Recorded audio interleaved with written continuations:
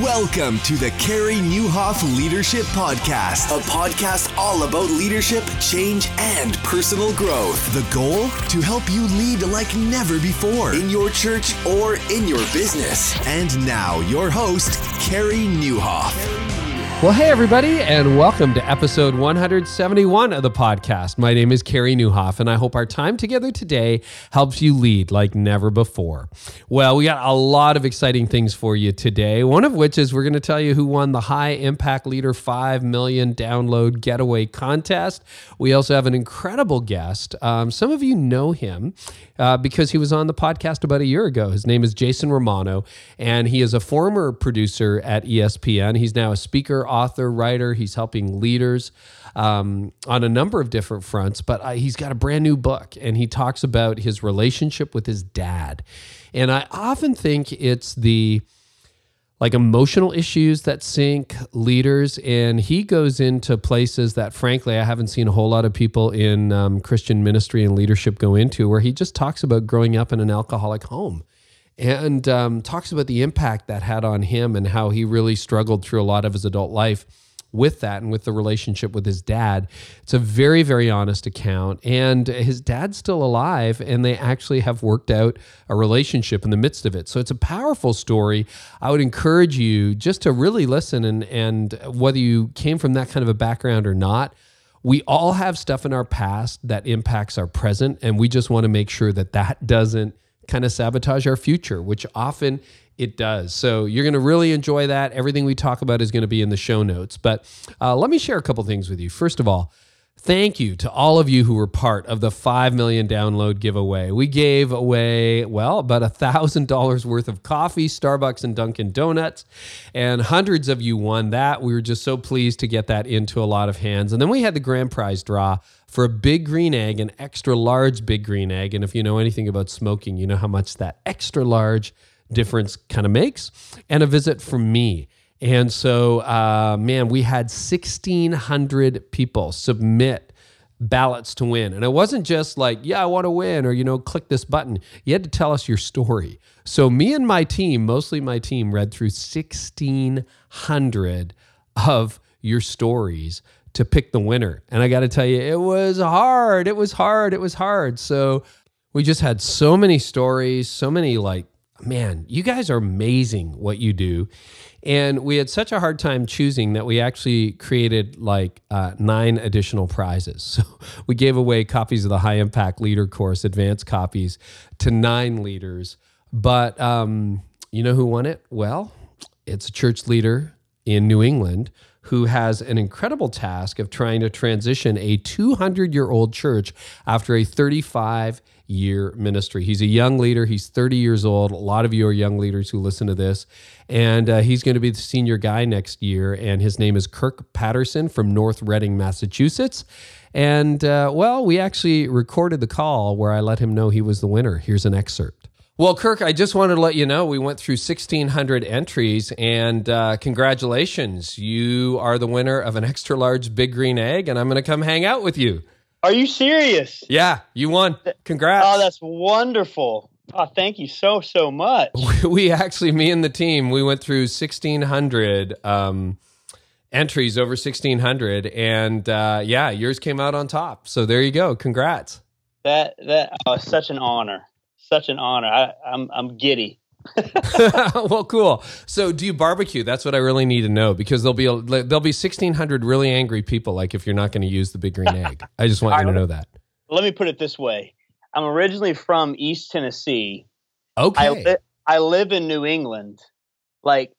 Barbecue they call it one thing up here, but it's not what I call it. Kirk, congratulations. I got to tell you, it was super tough to be able to pick that out, but we're thrilled it's you. Thanks to everybody for playing. And speaking of the High Impact Leader, guess what? Coming up soon, we're going to reopen the High Impact Leader course. It's all about getting your life and leadership back and being able to manage that tension of just trying to get it all done. And, you got a growing ministry or busy life and a growing family, and there aren't enough hours in the day. If you've ever lived in that tension, you do not want to miss the High Impact Leader course when it opens next week. So next week at this time, it'll be open. But in the meantime, I got something for you. a calendar template that thousands of leaders are now using already. And we just redesigned it and made it available to you for free this week. So please go to thehighimpactleader.com, download your free High Impact Leader calendar template. And I include some brief teaching on that. It opens up a free video course to you too, which I think you're going to really enjoy as a precursor to the release of the full High Impact Leader a week from now. And in the meantime, we want to thank the partners of this podcast. Man, we couldn't do what we do without them. And Ministry Grid has been an incredible partner for us over the last few months. And if you have not checked them out yet, please do that. Go to lifeway.com/ministrygrid, because by the end of the year, their free offer is going to expire. They will give you first-time guest team training until December 31st. Now, what is it? It is a way to train your staff and train your volunteers online, on their phones, at their convenience. Last year, 400,000 leaders found training on Ministry Grid, and they have like prefab courses. You can do your own. It's totally customizable. If you're serious about training, don't miss out on Ministry Grid. So just go to lifeway.com/ministrygrid to get started. And if you do that by the end of the year, you'll get some free training thrown in as well. Well, that's an awful lot to cover in these first few minutes, but hey, how about we just jump into a meaningful and heartfelt, I think life-giving conversation with former ESPN producer Jason Romano. Well, I'm so excited to have Jason Romano back on the podcast. Last time, Jason, when you were here, we chatted all things ESPN, and I took, both tiny little pieces of my sports knowledge and applied them to the podcast. But I know you had a lot of feedback on that episode, and your life has changed a lot in the last year. You're no longer at ESPN. You're doing your own thing. Tell us all about it, Jason, and go back to what you did at ESPN and then the changes that have happened since we last caught up. Yeah. First of all, thank you for having me, Carey. It's an honor to be on with you. And I'm such an admirer of your podcast and a big fan of what you do and the people that you talk to. So I thank you for that. But it has been a whirlwind, 17 years almost working at ESPN. I was a TV producer there, a radio producer, a talent producer where I booked guests, and a talent TV producer, and then a social media producer my last 5 years there. And it was quite the journey, a lot of fun. And I have no regrets over any of the time I worked there. It's been a blast. And I'm still here in Connecticut, right near ESPN. So I haven't really left too far away from where I worked for many years. But it was February of 2017. And it was just time. It was something that had spurned on my heart for a couple years. From 2015 or so, when I really felt this call from the Lord to do more for Him. I didn't really have an exact path on what that meant, but it was definitely something I wanted to do and felt God wanted me to do.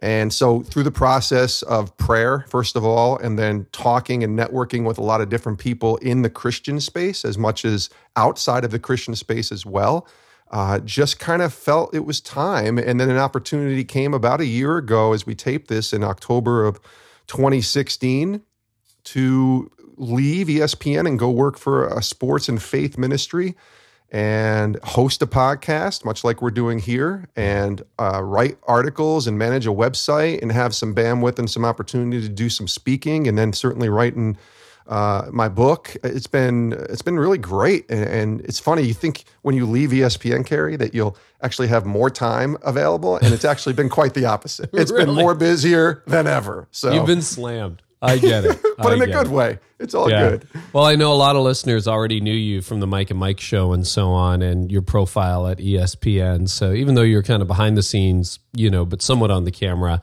you met a lot of athletes over your 17 years there, right? I imagine it's probably like, who didn't you meet as opposed to who did you meet? It was tons and tons of athletes, especially for the 8 years that I was a talent booker.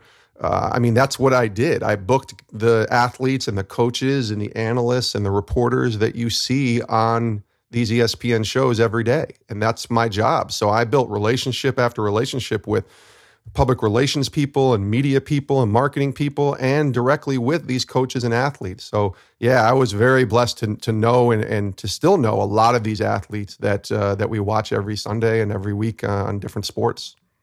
I know the foreword of your new book, Live to Forgive, which we're going to talk about because it's really your story, the story behind the story, which I thought is just a powerful story, which is why I wanted to share that with leaders and listeners, because I think a lot of people will be able to relate. But the foreword from the book is by Darryl Strawberry, Hall of Fame baseball player. Is he Hall of Fame? I mean, not I Hall do of know Fame, baseball but he's Mets Hall of Fame, so you're kind of right there. Oh, there he's you in go. the New There York you Mets go. Hall of Fame. But he had a real struggle. He's somebody who was a Christian, but really struggled with alcohol, with drugs, with a lifestyle, womanizing, sex that was out of control. Yeah. And you guys connected about that. And, he's got a very public story about that. That must have been a lifestyle thing that you just saw that was out of control a lot in the pro sports world, did you? Yes, to an extent. I can't say personally that I was in a situation where I saw an athlete doing something and was just like, man, this is really, really bad. But certainly when you cover sports on a daily basis from a producer role, you see stories that are just very sad, and they make you shake your head, and you're just like, man, why can't they get their life in order? They have, in essence, what the world would say is everything in the palm of their hands, and they're still messing up. Darryl Strawberry is one of those guys. Now, to give you a little background on Darryl, he is my childhood sports hero, which is why I smile whenever I tell people that he wrote the foreword, because if you asked 10-year-old Jason Romano, if someday you write a book, Darryl Strawberry would be a part of that, I would have just been so excited. I mean, he was on my wall. I had posters of him on my wall. I kept stats of him for every single game that he would play in. I mean, I was just enthralled with this man. But then his career took a downward spiral in the 90s with drugs, with alcohol, with abuse, and really just you felt bad because you felt like it was a career that could have been Hall of Famer, baseball Hall of Fame, if he had just stayed on the straight and narrow, because he was that type of player. And I met Darryl. He came to ESPN in 2009, and we spent the day together. It's still one of my favorite days ever at ESPN, and it was just me and him, and I took him around from show to show and was helping him promote the book that he had out at the time. And we connected on a deeper level because of the messed up life, if you will, that he lived. And he asked me about me. He had recently become like sold out for the Lord, and asked me in this conversation that we had at the cafeteria that day, what about you? Tell me about you. Tell me about your family. And we got to the subject matter of my father.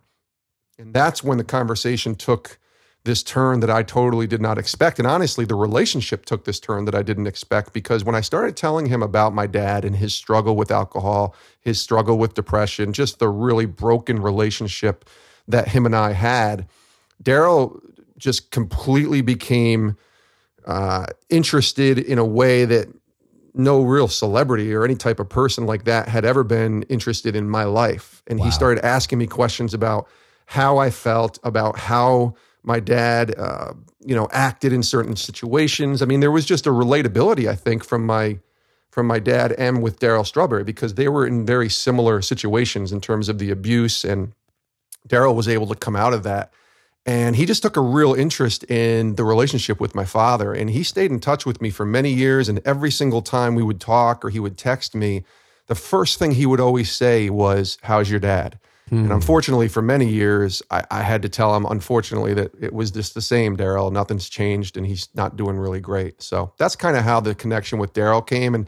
And unfortunately, Darryl is one of many athletes that have gone through situations like this where they struggle with abuse. It's just there. Yeah. It's funny. I was in radio for 8 years, and I saw it even in that behind the scenes, that these people who were pretty talented, and I worked in Toronto radio, were pretty unhappy. And some of them, not all of them, but some of them struggled with substance abuse and the whole deal. And that's actually a good segue into this book, because I don't know whether a book gets more personal than the book that you're releasing, Live to Forgive, because it is your story growing up with an abusive alcoholic father as, a boy, a young man, and then, a dad and a husband yourself. And just this pretty heartbreaking story of, your hopes and your dreams and what you hoped your dad would do and how it didn't really work out. So, let's go back to the day that you kind of opened the book on your, I don't know how old, but your dad decided to take you and your two brothers to an Eagles game, right? Yeah, that's exactly right. So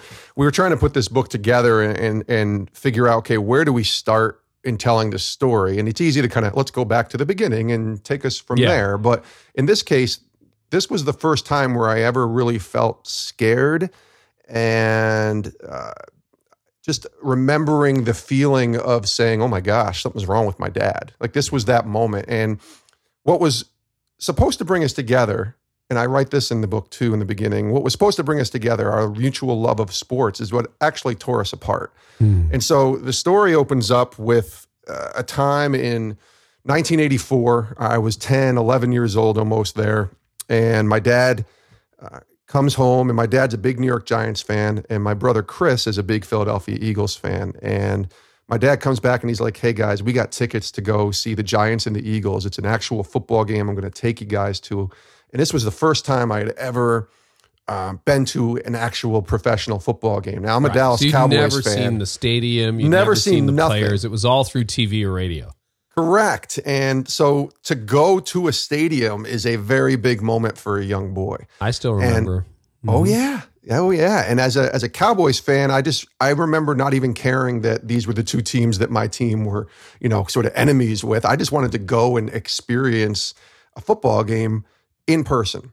And I remember the ride down and how wonderful it was. It's about a 4-hour ride, and my dad and my stepmom, Patty, and my brothers and I. And so we go down, and what started off as an amazing experience and walking and seeing this giant stadium and seeing that field for the first time when you walk down into the veteran stadium is what it was called, turned ugly very quickly. And, I had seen my dad drink in the past. I had been to bars with him. He would take us to bars when we were kids, and he would give us some change, and we would go play pinball, and he would go have his drinks over at the bar with his friends. So I was kind of around that, but it wasn't until this game where I saw the sort of negative side of what this did to him. And he became very angry, very intoxicated quickly, and became very angry, very vulgar with other fans. Remember, my dad was a Giants fan, and we're in Philadelphia, where they are not the most friendly fans. They are very passionate for their team. And I know that now as an adult and having covered football for a long time, but at 10 years old, I just wanted to go watch a game with my dad. And was it not true that you were in the section where the fans were the rowdiest and the meanest too? Yes, the 700 level. That's what they called it, the 700 level at the Vet in Philadelphia. And we sat up there, and my dad and these fans are going at each other. And, my dad is a pretty mellow, kind of level-headed guy when he's sober. When he is drinking and drunk, per se, he can get very rowdy, very angry, very vulgar, very abusive. And that was the first time when I really started to see that. I thought he was going to get in fistfights, legitimate fistfights with people, and I got scared. You're 10 years old. My brother is 8. My other brother is 6. Like we're little kids with their dad, and seeing that is very, very. It sticks with you. You don't forget that. And it hit us hard. So that was how I opened the book. And that's kind of the first time that I ever really felt scared in the sort of situation that my dad was in. And, it's the earliest memory I have of him being drunk. And it's not any situation. And there might be a lot of people listening, Carey, who have experienced something like this as a child. And it's funny because I don't really think about this too often. I really don't. But as we started to put together this book, and I started to have this sort of therapeutic experience on remembering my life as a kid growing up with an alcoholic father, this was the first memory that came to mind. And it's funny how that kind of sticks with you. Even now I'm in my early 40s, and I still remember it like it was yesterday. Yeah, it's so strange because, it's not like this was an isolated incident. I mean, I think we've all seen, even parents, it's like, well, you had that bad night or you barely remember it. But this was actually your first memory of a pattern of some really deep hurt. And one of the reasons I think this is such an important conversation, and I'm so glad you wrote the book, is a lot of us as adults, we walk through life with wounds that we collected as kids. And you realize, wow, this is not only impacting, you tell the story of, you and your dad, but that also impacted who you became as a man, right? Like we bear these things, and this is impacting your leadership. It's impacting how you're a husband. It's impacting how you yourself are a dad. Talk to us about the car ride home, because that was maybe even more terrifying than the game. Yeah, I mean, the game itself was this experience, and I think even though we were scared and frightened of seeing my dad in this state, it was still a football game. And so as a kid, I would still gravitate towards that side of it, the sports side of it. So watching a football game at least made it somewhat memorable, and being able to see a real live game, before my very eyes. But then you have to get in the car and go home. And this is the mid 1980s, and getting behind the wheel and driving while intoxicated was still certainly viewed upon as not a good idea. It wasn't highlighted the way it came sort of in the 90s. And that was 30 years ago. And it was still a crime, but people did it, I think, more frequently. Yeah, you get away with it more frequently. And so we were riding home, and my dad was driving. And it was one of the most terrifying experiences I can remember. And not just one of the first times. I mean, there's been many times, unfortunately, when I was a kid in a car with my dad driving drunk. But this was one of those where it was 4 hours, and we were coming home, and I just remember my stepmom and my dad screaming at each other probably for half the ride. Watch where you're going, or get on this side of the road, or stop swerving. I mean, she was legitimately trying to guide him home.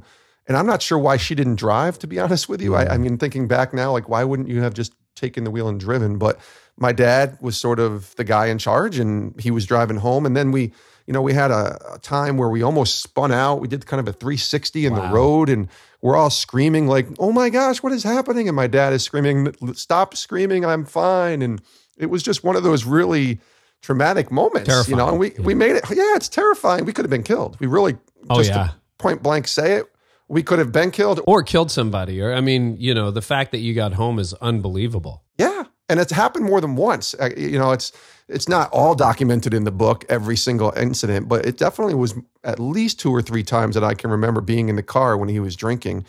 And, but when you start spinning out, and when you start swerving, and when you start doing a 360 in the middle of the road, that's when you start thinking, oh my gosh, this is serious. It's fine. It's one thing to drive home. It's another thing to actually have that experience almost take your life. It's interesting because a lot of us have friends or people that are close to us who have had similar experiences with an alcoholic mom or dad, but it's a real mixture of emotions, isn't it? Like, it's not like, oh, I hate this man and that's the only thing I feel. And you use words like paradox, insecurity, confusion, anger. What, from your experience, Jason, is the impact on a child of living with an addicted or alcoholic parent? Well, it's hugely affected. I mean, it affected, in essence, everything that I went on and did for the rest of my life in a lot of ways. I've never been drunk. So there is I look at it in some ways, I tell people this is a good thing in a lot of ways, because I've never wanted to drink because I'm afraid to become my dad. So I look at it from a positive perspective sometimes and say, I'm glad that my dad was who he is, because who knows what could have happened if I had decided to drink alcohol for the first time. So I choose not to drink because of that. So there's effects from that side of it. But the negative effects, I mean, Carey, I had no model of what it was like to be a man, to be a dad, to be a husband. I had none of that. So, we just celebrated, my wife and I, 18 years of marriage. And I looked at that as an unbelievable miracle in a lot of ways, because I'm still learning how to be a husband. My daughter is 13 years old, and I'm still learning how to be a dad, because I never had this model that I could look at and say, okay, remember when my dad did this? This is how he reacted here. No, I wanted to be everything my dad wasn't as a husband and as a dad. So I didn't have a model, an example of how to live my life that I could say, you know what, that guy did it the right way. I want to be like him. I was basically saying, I want to do everything that he wasn't. Everything that he did, I don't want to do. And it's certainly, I find myself gravitating towards certain behaviors that he exhibited certain anger sometimes in terms of short fuses and things like that, especially with my daughter that I have to fight. Dysfunctionality or codependency or whatever the words that are used in a lot of these rehabs and things like that are thrown around a lot, but they exist. They just do. And for me, it's scars. It's a lot of like baggage that you carry with you that you have to learn to. I mean, it's really a process of trying to learn to work towards or work away from, I guess, when you're trying to build your own family and build your own life. But there's a chapter in the book called Boxes in the Attic, and that's what it is. Your whole life has these memories. It has these boxes that you store memories in the attic, and you don't touch them or look at them. But at some point, you have to open them up. And when did that that's happen what for this you? For me. When did that happen for you? For opening up the boxes in the attic for me probably really started to take shape around the time when my dad was at his lowest point, 2013. So very recent. I had just turned 40 years old, or I was on the verge of turning 40 years old. And it was at this point as well when I was finally able to forgive him. And that's what the book sort of leads to, the idea of choosing to forgive, living to forgive. But for me, it was really those kind of moments when he was at his lowest point and I finally was able to have empathy and look at his life and say, man, I am just so saddened for this guy.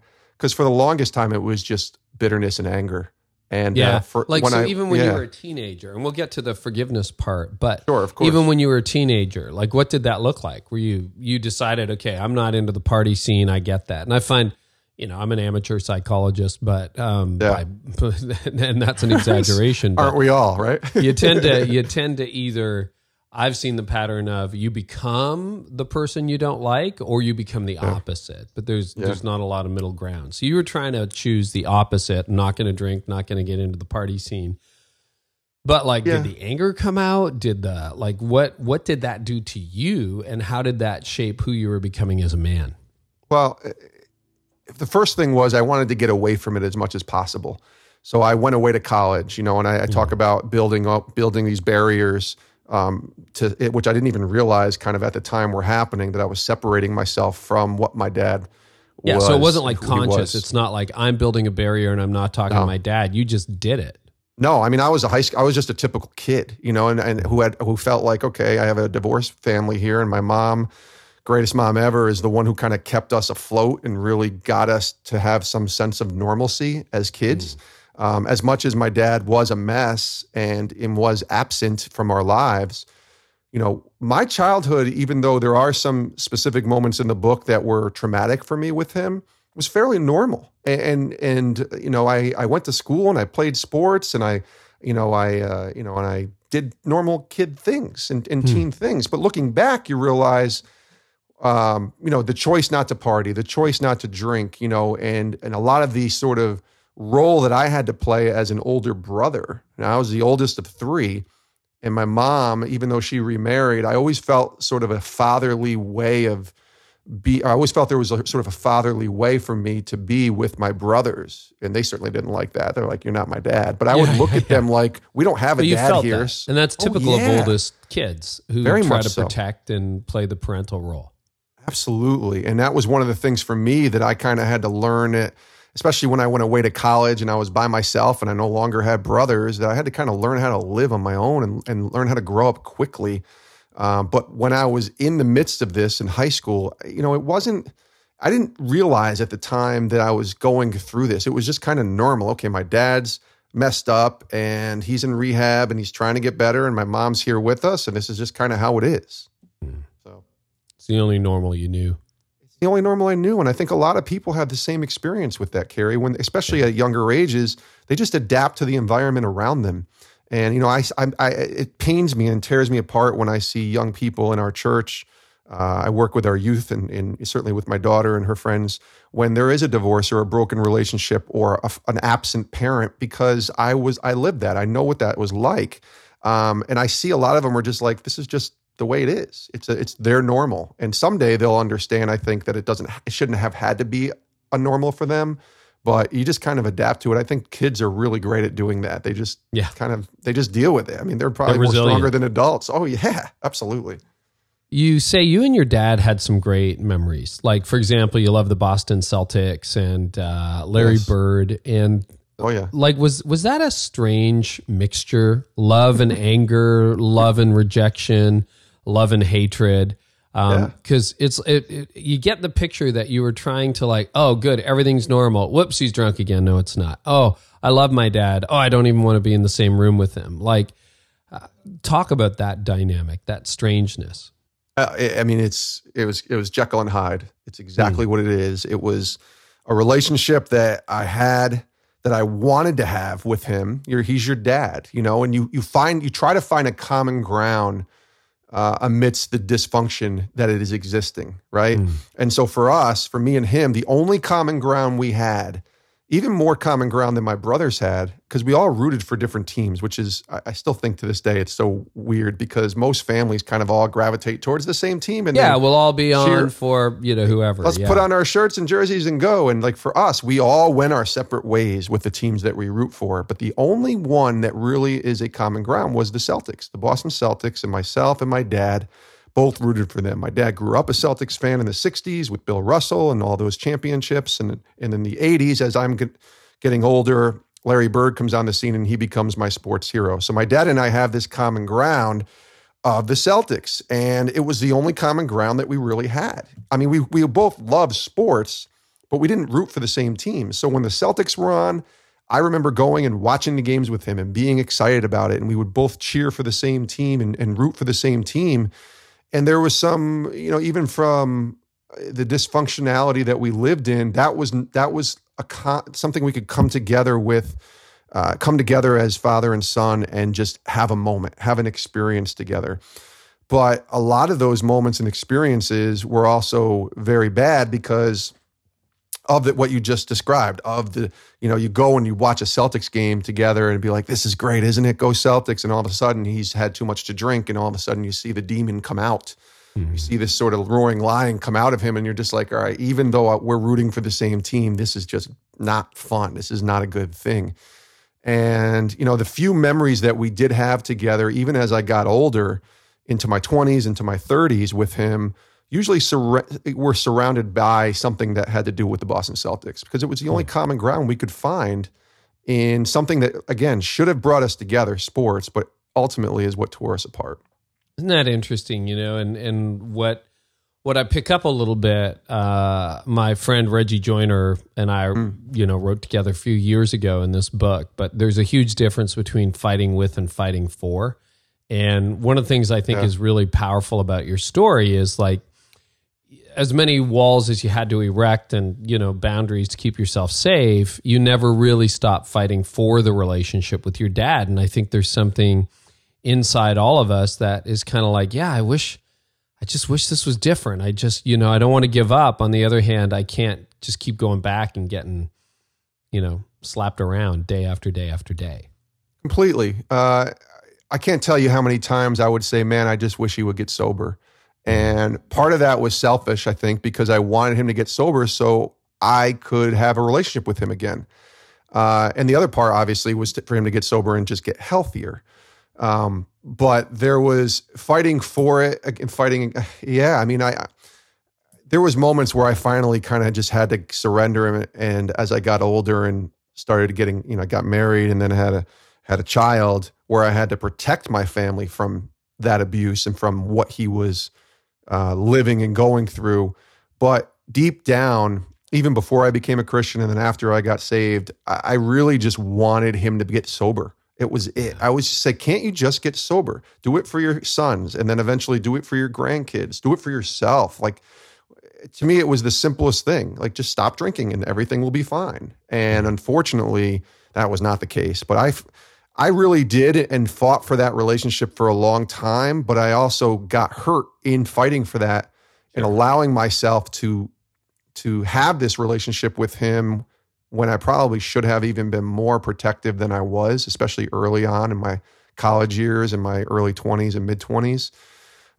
When you open yourself up, you're going to open yourself up in a relationship. You have the potential to get hurt.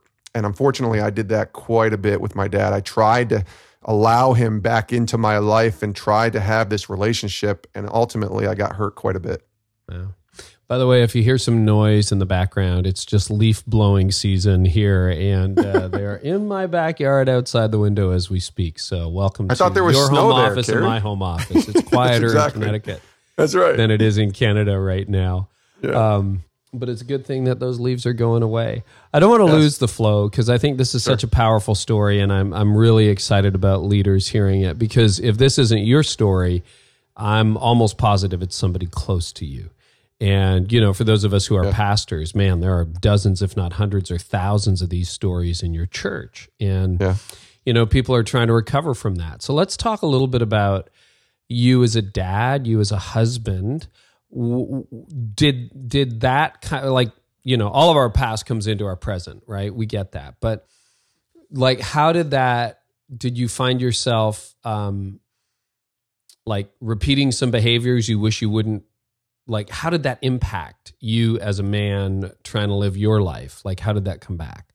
Well, I mean, just from a adapting to life standpoint, I didn't know how to do a lot of things. So you mentioned that, right? I just living with. I remember when my wife and I got married. I couldn't.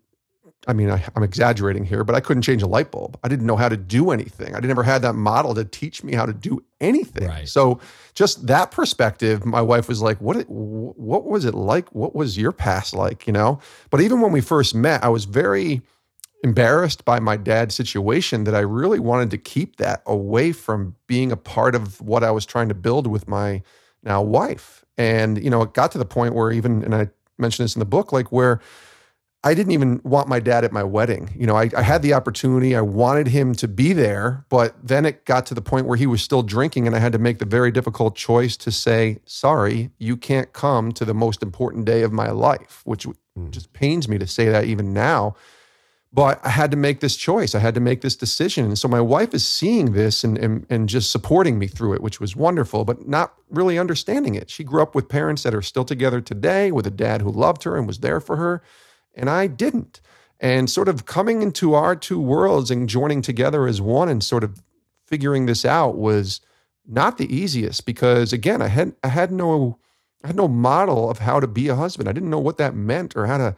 I basically just tried to do what my dad didn't. I tried to love my wife and support her and be there for her. But man, did I fail so many times and just so many different ways. I can't even give you every example to Carey, because I was such a novice in having any kind of example on what that meant. But there was a lot of behaviors that I sort of inhabited. I mean, just the sports behavior of being completely obsessed with sports and then being angry when my team would lose and being very vocal and loud if the game was on. My wife had never seen anyone like that.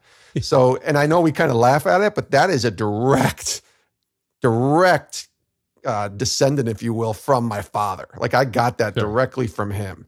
So there was behaviors like that my wife would say, man, you got that from your dad, didn't you? And I would say, I guess. I didn't even realize that I have it. So I think there's a lot of things that I do that are sort of habits or just inherited from the way he was. But man, I tried my hardest, and I still do to this day, to just try to be the opposite of what I saw, the example that I saw, Well, and it's got to be a lot of hurt, because as you write in the book, and I mean, you X out some of the letters, but I mean, you would get this just string of profanity, and your dad calling you every name under the sun when he was drunk, and if you wouldn't do exactly what he said when he wanted to. So it was just I got to hang up the phone now, or I got to walk out of the room now, right? Well, that's the difference. It's one thing for my dad to call and just ring me out or yell at me or me yell at him, or we have a really bad, knock down, drag out phone call. But when you start bringing this into the family dynamic and bringing Dawn into it, my wife, and bringing Sarah into it, my daughter, now that's a whole new ballgame. And some of these, there's a chapter called The Dreaded Phone Calls. And my dad and I didn't live near each other for many years. So the only way we would communicate was via phone. And my dad is not a technology-driven guy. He barely has a cell phone. It's still a flip phone that he has. He's never texted in his life. He's never been on the internet in his life. Amazingly, the internet's been around 25 years and he's never even used it. So I'm dealing with someone here who can only communicate with you from afar by the old-fashioned way. And those phone calls, you'd love them when they were great calls, but you just scream and you cringe when they were a call when he was calling you when he was drunk. And when he starts bringing in abuse towards my family, man, now you're really hitting home. And that's when I can't tell you how many times I hung up on him, how many times I would scream at him and have these, really knockdown, drag out brawls with him on the phone and yelling at him. And doing, in essence, the very thing that he was doing to me. I was handing it back to him. It was an eye for an eye, Carey. I wanted my vengeance. I wanted my revenge. I wanted my anger. I wanted him to feel how angry I was. And so I would go right back at him with exactly what he was doing to me, even though I knew that he was under the influence and probably wouldn't remember half the conversation. I just had to get it out. And those phone calls, man, there were some terrible times there.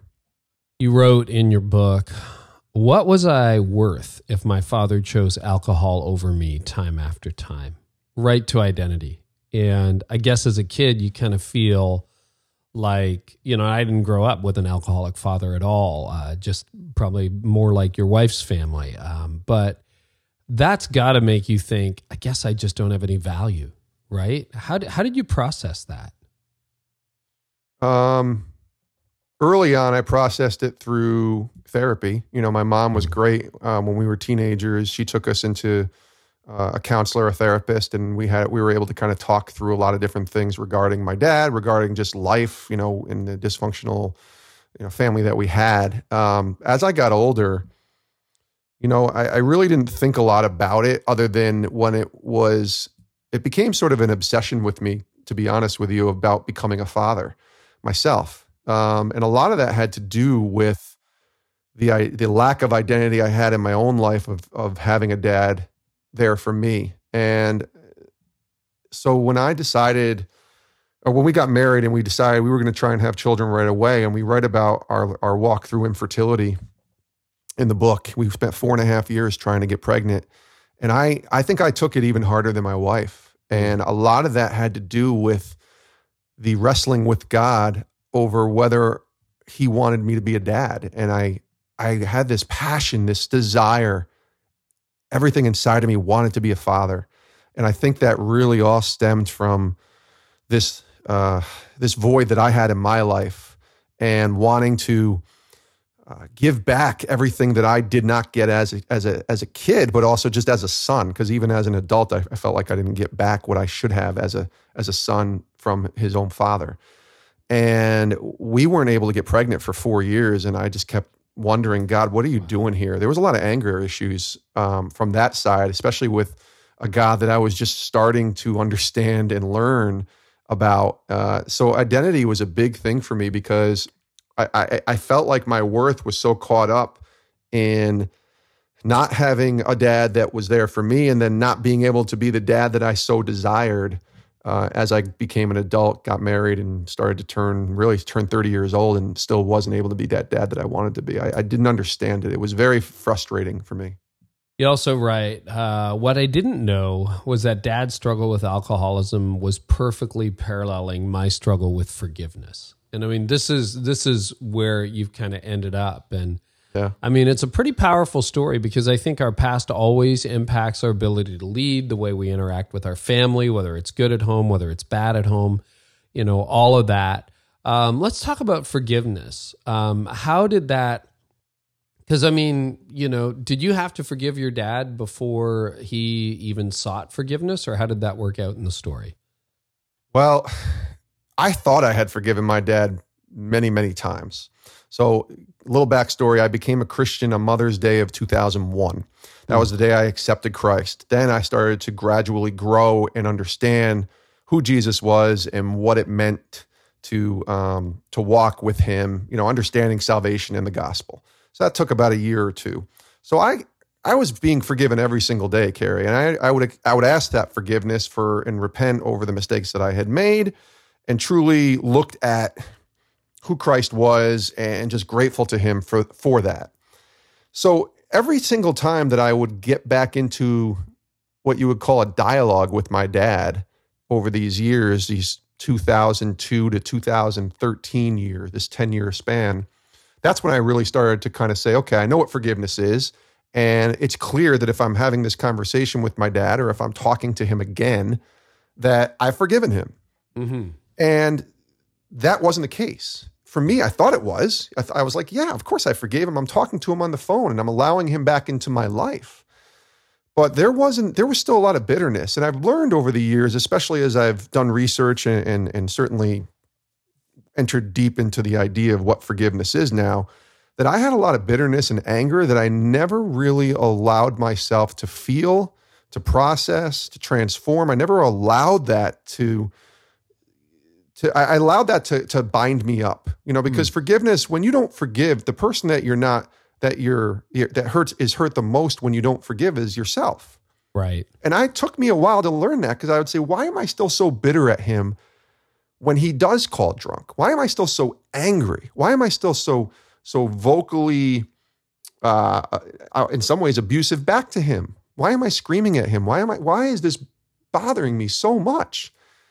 And it took to his lowest point. And his lowest point was in June of 2013. And he tried to end his life.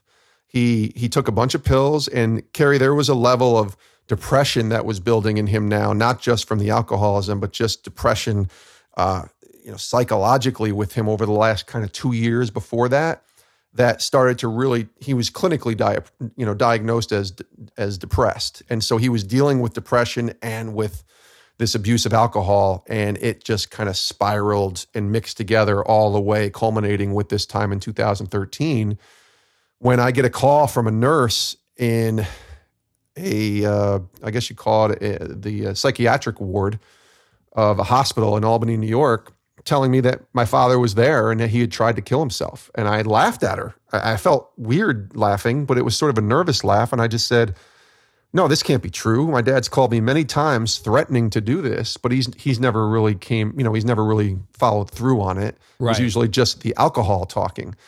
But this was the time when he followed through. He took pills and he tried to end it. And I think he quickly realized that at what he had done. So he's the one that ended up calling the hospital and calling 911, and they came and they took him to the hospital and in essence saved him. But I couldn't believe what I had heard from this nurse telling me that my dad had tried to end his life. So at that moment, I had to really do some soul searching because I didn't know how I was going to even approach the conversation, because I knew there would be a conversation eventually with him. And so I started to really dig deep into my soul and say, okay, have you truly forgiven this guy? And there was a moment there, Carey, where I was reading God's word, and I saw, you read the passages where it's certainly John 3:16, and you just see that Christ died for everyone. Yeah. That he came to this earth for each and every one of the people here on earth. And I used to think that, God can forgive my dad, but I can't. And then I realized, wait a minute, this Jesus that I follow forgives me every single day and views my dad the same way he views me. We're on equal playing field here. And that was very difficult for me to comprehend and understand. But when I got that was the moment when I said, you know what? There's something bigger going on here. I got to forgive this man. I got to forgive him from what he had did. Now, there's a big difference between forgiveness and reconciliation. I preached about this a couple weeks ago. Let's talk about that. Huge difference, because when you forgive someone, again, the prisoner you're setting free is yourself. You're forgiving someone. It doesn't mean you're letting them off the hook. It doesn't mean justice shouldn't be done if they had done something illegally to you. It doesn't mean that they're, that they're going to be free from all the bad things that they've done to that person, or the abuser, if you will. But what it does is it frees yourself. It means you're not keeping marks. You're not keeping a box score of all the wrongs that have been done in your life. You're moving on from that. But the reconciliation part is much different, because not all relationships are repairable. So some relationships, even though you forgive the person, it doesn't mean you're going to be able to reconcile and get back together, whatever kind of relationship that is.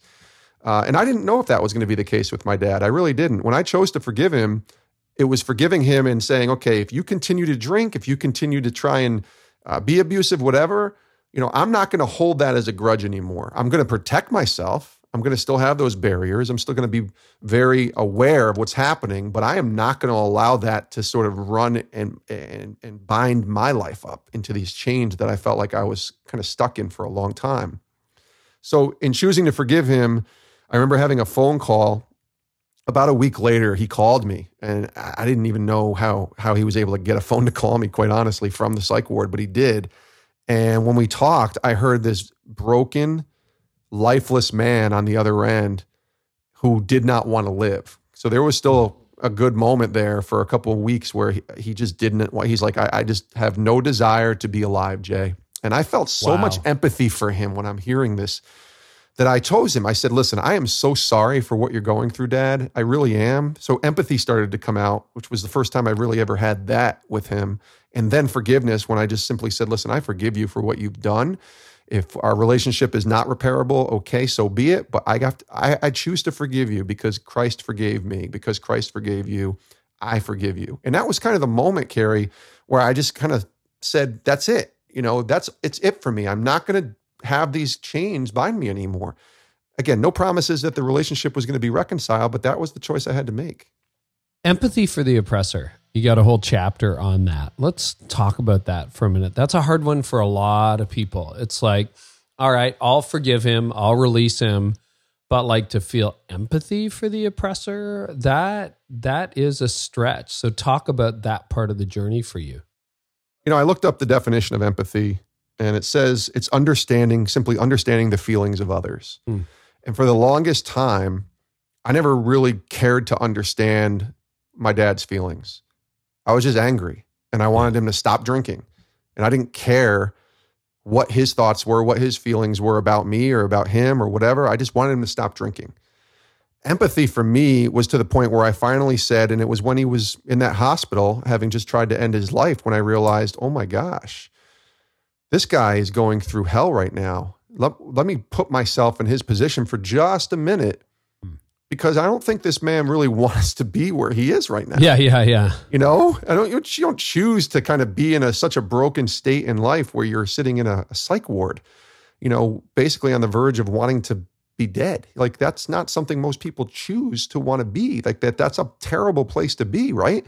So I had to have, some deep introspective looking at where he was and say, okay, my dad is a mess right now, and I have to certainly look at that and say, okay, and that's where I'm so sorry what you're going through came in. I don't think I've ever said that to my dad in 40 years until he called me broken that day. And I really felt so terribly sorry for where he was in his life. And that's where the empathy came in. When we're angry and when somebody hurts us, we don't want to have empathy. We want to just be angry, or we want vengeance, and we want justice to be served, right? But sometimes when we take a look at what the other person is going through, especially if there's remorse, which I don't even know if there was a lot of remorse, because I don't remember my dad kind of apologizing really. I just remember him saying, I just don't want to live, Jay. I just don't want to live. I hate where I am right now. And so there just became this real remorse in me of not remorse, but empathy in me, understanding that this guy is in such a broken state. It's not a place for me to sit there and pile onto him right now, which I kind of wanted to do. I wanted to say, don't you get it? What is wrong with you? You deserve this, right? There's part of that in all of us. This is 40 years of culminating of you drinking and treating your family like crap. You deserve this. But when I talk to him, man, I don't know why, but the lens kind of, the fog kind of came off of the glass a little bit and allowed me to see a little more clearly what this man was going through and trying to be, we're Christ-like, right? We're trying to be more Christ-like. I think that was probably a day where I saw finally through the lens of Christ what my dad was going through and what would Jesus do, that old WWJD. And I saw it and I said, wow, I think he would just have empathy for this guy and pray for him. So, you tell us where things are now between you and your dad. There's a pretty cool picture near the end of the book, and it's not a sad ending. I mean, I guess it's still in process, right? But Yeah. Tell us where you and your dad are at today and how you got there.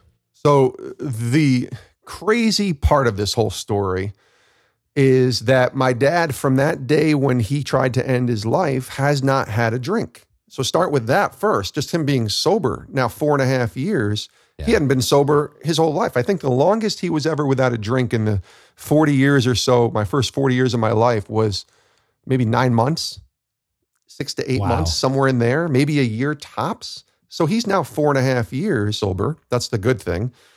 He is doing much better. You know, it is a process. So he has not had a drink since that day that he tried to end his life. So it's a pretty remarkable journey to see him where he is now, to see him transformed, to see him healed, to see him completely not craving alcohol anymore. And we've talked about this. We have deeper conversations about this now.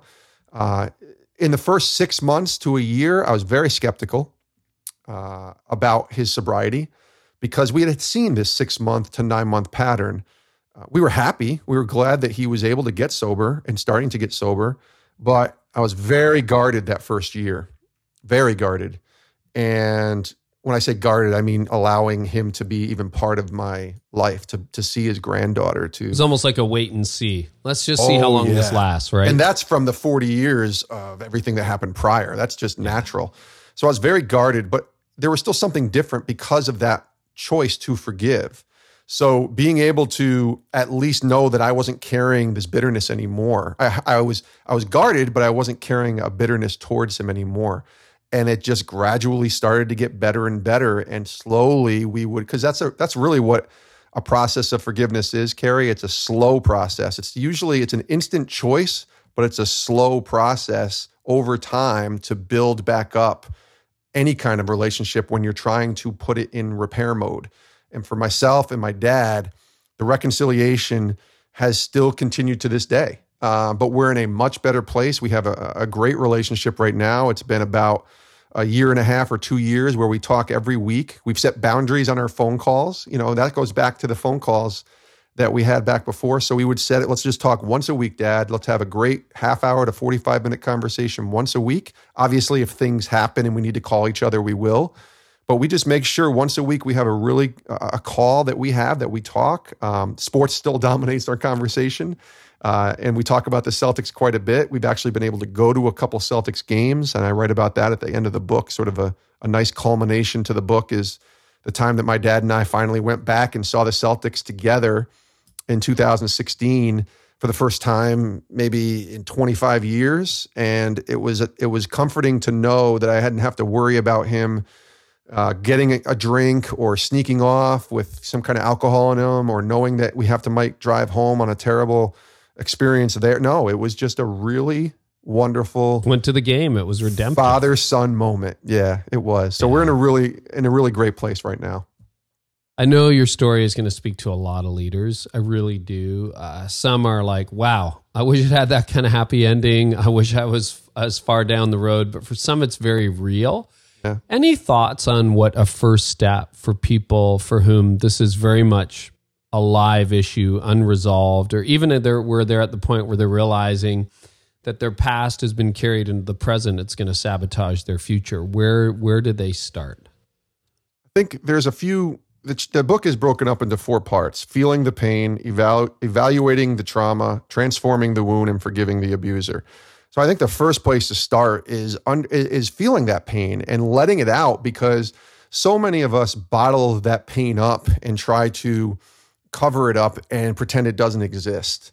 For me, that was very much the case for many years as I was getting older and starting my career in broadcasting and eventually to ESPN. I would kind of mask that and just kind of cover it up and pretend it didn't exist. And unfortunately, when I did that, the moments when I was finally getting angry and going through the process of being hurt by my father, it would just explode like a bomb. It was awful.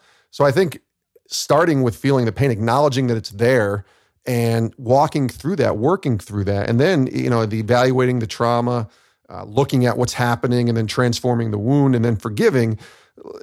I think, like I said before, there's a big difference between forgiving the abuser who has hurt you and reconciling, and a big difference between forgiving the abuser and letting them off the hook. People feel like when they forgive someone that they're letting them off the hook. Like they allowed them to hurt you and they can just kind of run free and they don't have to pay the price for what they did. And that's just not the case, because as followers of Christ, man, what do we deserve every single day if we didn't get that forgiveness from the Lord? You know what I'm saying? So that's really where I would tell people to start, is to feel that pain first. And I would honestly tell them, if they're believers in Christ, because I know some people aren't, and that's certainly, their right to think that way and feel that way. But I would say, if you're a believer in Christ, man, cling to Jesus. Like, go to him with your issues, with your problems. Just have at it. Just tell him everything that you're going through. Go into the Word and look at what he says about forgiveness. And when he talks to Peter, and Peter says, Lord, how many times am I supposed to forgive this person who has wronged me? And Jesus says 70 times 7, meaning forever. You forgive every single time. So if we're going to call ourselves Christ followers, man, if we're not forgiving, we're in essence trying to put our hand to Jesus' face and say, no, I'm good. I got this. I'm on my own here. So there's a lot of levels to it, but the best place to start is really just to acknowledge that it's happening and not bottle it up. How did you know that you had actually forgiven your dad?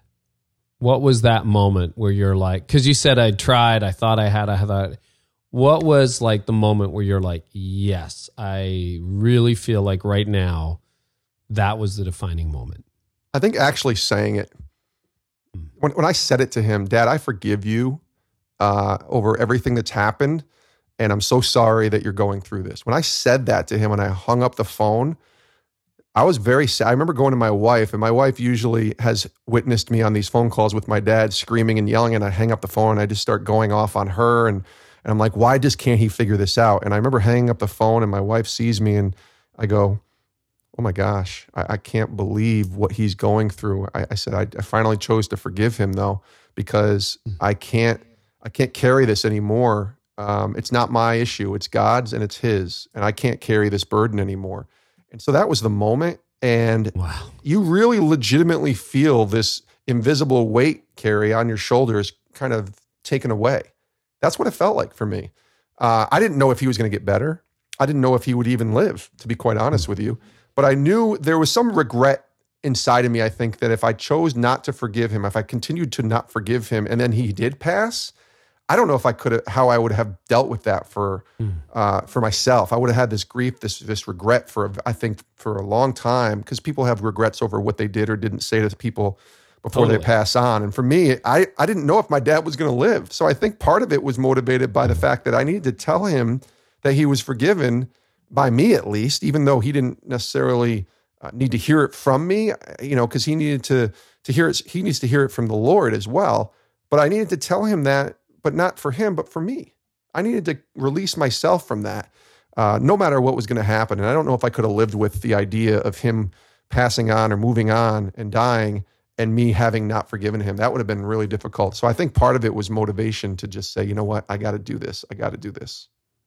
Well, the book is called Live to Forgive. It comes out in January of 2018. Correct. January 15th of 2018 is the release date. Yeah. Well, I'm so glad you wrote it. It's actually really, really well written. And Jason, people are going to want to track with you. You've got your own website. You also are a podcaster now. So tell us where people can find you and dive deeper into the story and maybe some of their story too. True. I would love to hear from people about their story. First of all, with the book, you can find out more information on the book from my website, a new revamped website, jasonromano.com. So it's just jasonromano.com. And if you go on that website, you'll see the book right there on the front page, and you can click the link and it'll take you to where you can pre-order from the publisher. And you can also order it on Amazon and Barnes & Noble and all the other places that you can get books as well. So you can go there. And my website also has some information on some of the speaking I've been doing and some information about consulting and all that, which has been really fun to do. And you mentioned my podcasting. Yeah, it's been wonderful to be a part of this podcast called Sports Spectrum. And I do the interviews, which is strange still to say because I was a behind the scenes guy for many years. But I've been doing this podcast now since March of 2017, and we're interviewing some of the biggest names in sports. And it's all a conversation about sports and faith. It's an intersection of sports and faith. And some of these interviews are focused more on the sports side of things with a little bit of faith, and some of these are focused a lot on faith in Christ with a little bit of sports mixed in. Some powerful stories, some incredible stories from people you know and from people you don't know. And that's can be found anywhere on my pages, but you can also go to sportspectrum.com to find all of the information about the podcast. But yeah, I mean, I'm on Twitter at Jason Romano, and people can reach me there as well, and Facebook and Instagram and all those places on social media. Great. We'll link to all that in the show notes.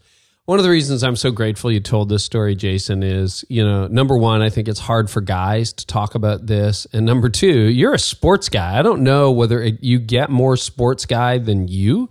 I mean, and often we don't talk about this stuff. And yet it can be sinking our marriage. It can be sinking our parenting. It can be sinking our leadership. It can be, the inner journey. Just like Lewis Howes has recently written about, the mask of masculinity. Yes. The whole deal. Like, I really applaud you for telling the story, and your dad had the humility to be part of the story too, which I know you talked to him about the book and the whole deal. But I just want to say thank you. I think you helped a lot of leaders today, and you're going to help a lot of leaders. And I hope the book gets into a lot of hands. Thank you so much. And you tell it really, really well in the book. It's hard to put down.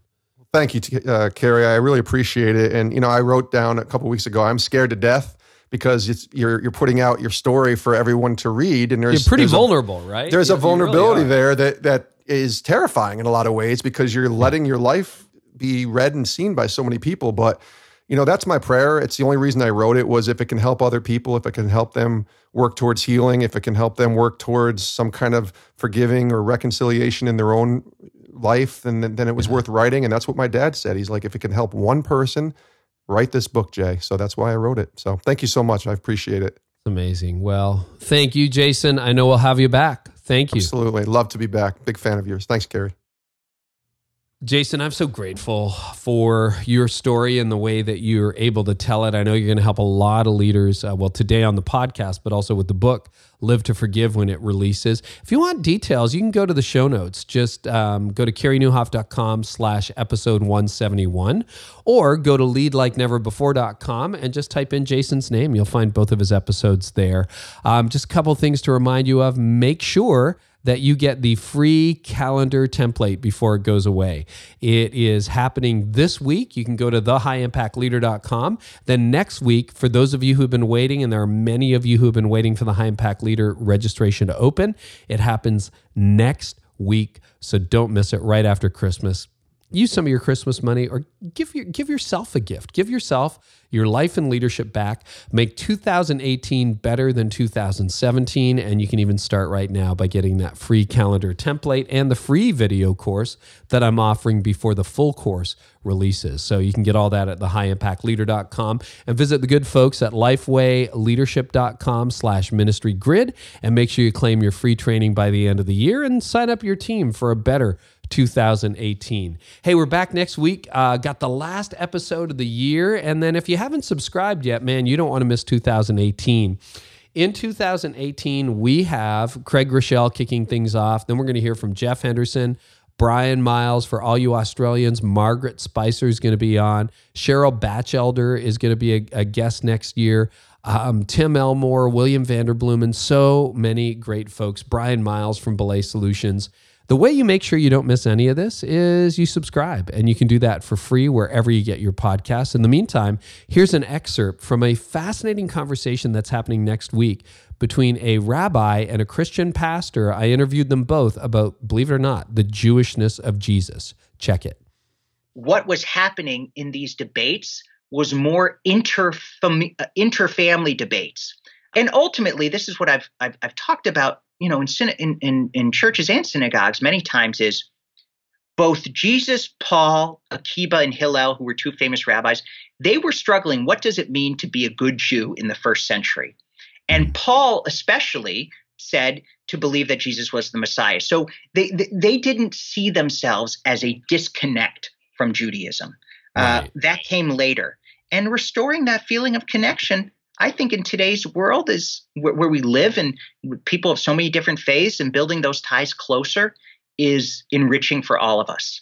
So Robbie Gallaty and Rabbi Evan Moffick are my guests next week. They were separate interviews, but I kind of stitched them together because they're helping us see Jesus in a very, very different way as we close out this year. So again, subscribers, you'll get that automatically. I'm so excited, to be back next week. And the High Impact Leader course opens. Super excited for that. Thanks so much for listening.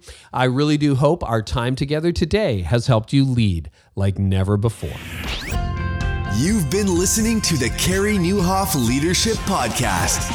Join us next time for more insights on leadership, change, and personal growth to help you lead like never before.